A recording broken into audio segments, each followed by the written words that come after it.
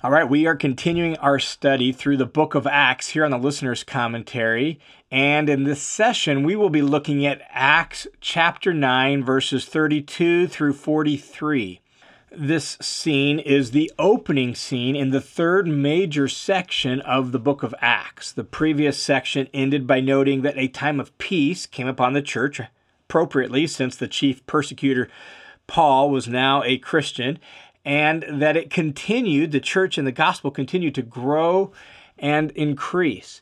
Here in this short little section, we meet some Christians in the surrounding area around Jerusalem, and we see that Peter's ministry is expanding outward beyond Jerusalem. Not only that, this scene is also an important transition scene to show how Peter gets from Jerusalem to a town called Joppa for the events of chapter 10, which are a really important story in the book of Acts. So here we have a short little transitional scene that introduces us to some fascinating Christians in other parts of Judea. The first story within this scene is about a man named Aeneas, and it reads like this. Now, as Peter was traveling through all those regions, and so, again, we're introduced to the fact that Peter is beginning to expand his ministry outside of Jerusalem. He's traveling through the regions, the towns, and the cities of Judea. He also came down to the saints who lived at Lydda. We noted this word saints in our last recording as a way to describe God's people. In our modern context, there's so much church history and baggage that fills that word. We tend to think of saints as like these super holy, super special, super great Christians. But the word saints simply means those who belong to God. It's a belonging term. It's those set apart for.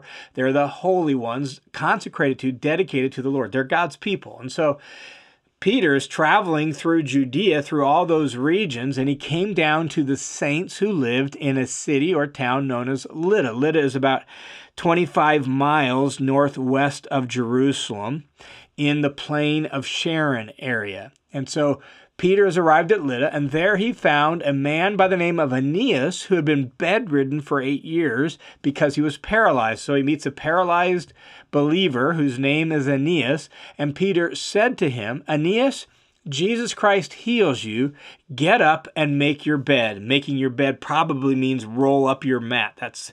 Don't picture a bed like we have, with a mattress and blankets, but a mat. And so get up and roll up your mat, make your bed. And immediately he got up.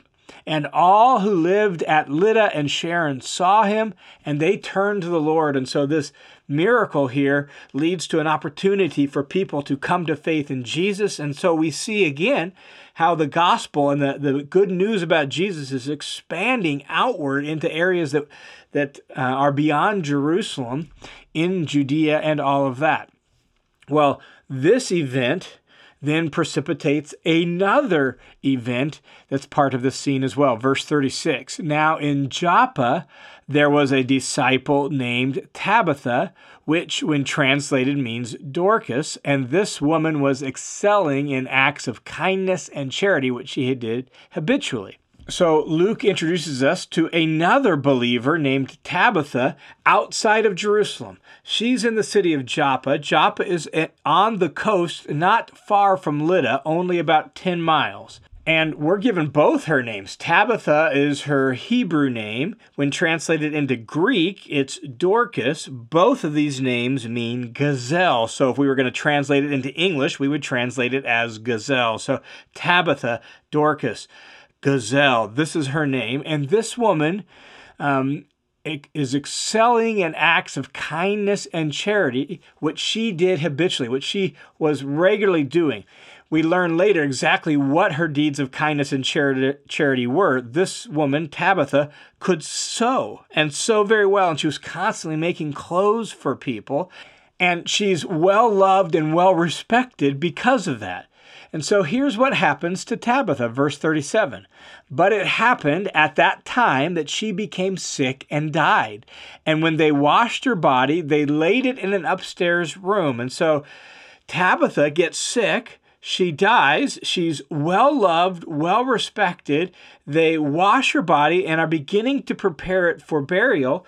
They lay it out in an upstairs room, but then they hear that Peter is nearby. And so verse 38, since Lydda was near Joppa, the disciples, having heard that Peter was there, sent 2 men to him, urging him, do not delay, come to us. And so the believers in the city of Joppa send to Lydda to get Peter because they love Tabitha so much. They think maybe Peter can do something for Tabitha. And so Peter got ready and went with them. When he arrived, they brought him into the room upstairs, and all the widows stood beside him, weeping and showing all the tunics and garments that Dorcas used to make while she was with them. And so Tabitha's dead. The people are weeping and wailing and mourning. All the widows are gathered around. Notice she's apparently been making tunics and garments for widows, for needy widows who don't have much, and Tabitha's making them clothes and out of her own generosity providing them with clothes to wear, and they're weeping and wailing. They're showing Peter her clothes. Look, she made me this robe, she made me this tunic, right? And so here's what happens, verse 40. But Peter sent them all out. So he sends everyone out of the room, and he knelt down and prayed. And turning to the body, he said, Tabitha, arise. And she opened her eyes, and when she saw Peter, she sat up. Now, this is fascinating for obviously a number of reasons. One is, this is the first time we've had a resurrection from the dead by Peter here in the book of Acts. That's fascinating. And obviously it demonstrates his apostolic power, but what's even more fascinating about this is the parallels to a story from the Gospel of Luke that about Jesus. In Luke chapter 8, Luke tells a story that's very similar to the story Luke just told about Peter. And in that story about Jesus in Luke chapter 8, Peter is there. And so it seems as if Peter learned some things from this episode in Luke 8 that now he's doing something similar here in Acts chapter 9. Here's what happens in Luke 8.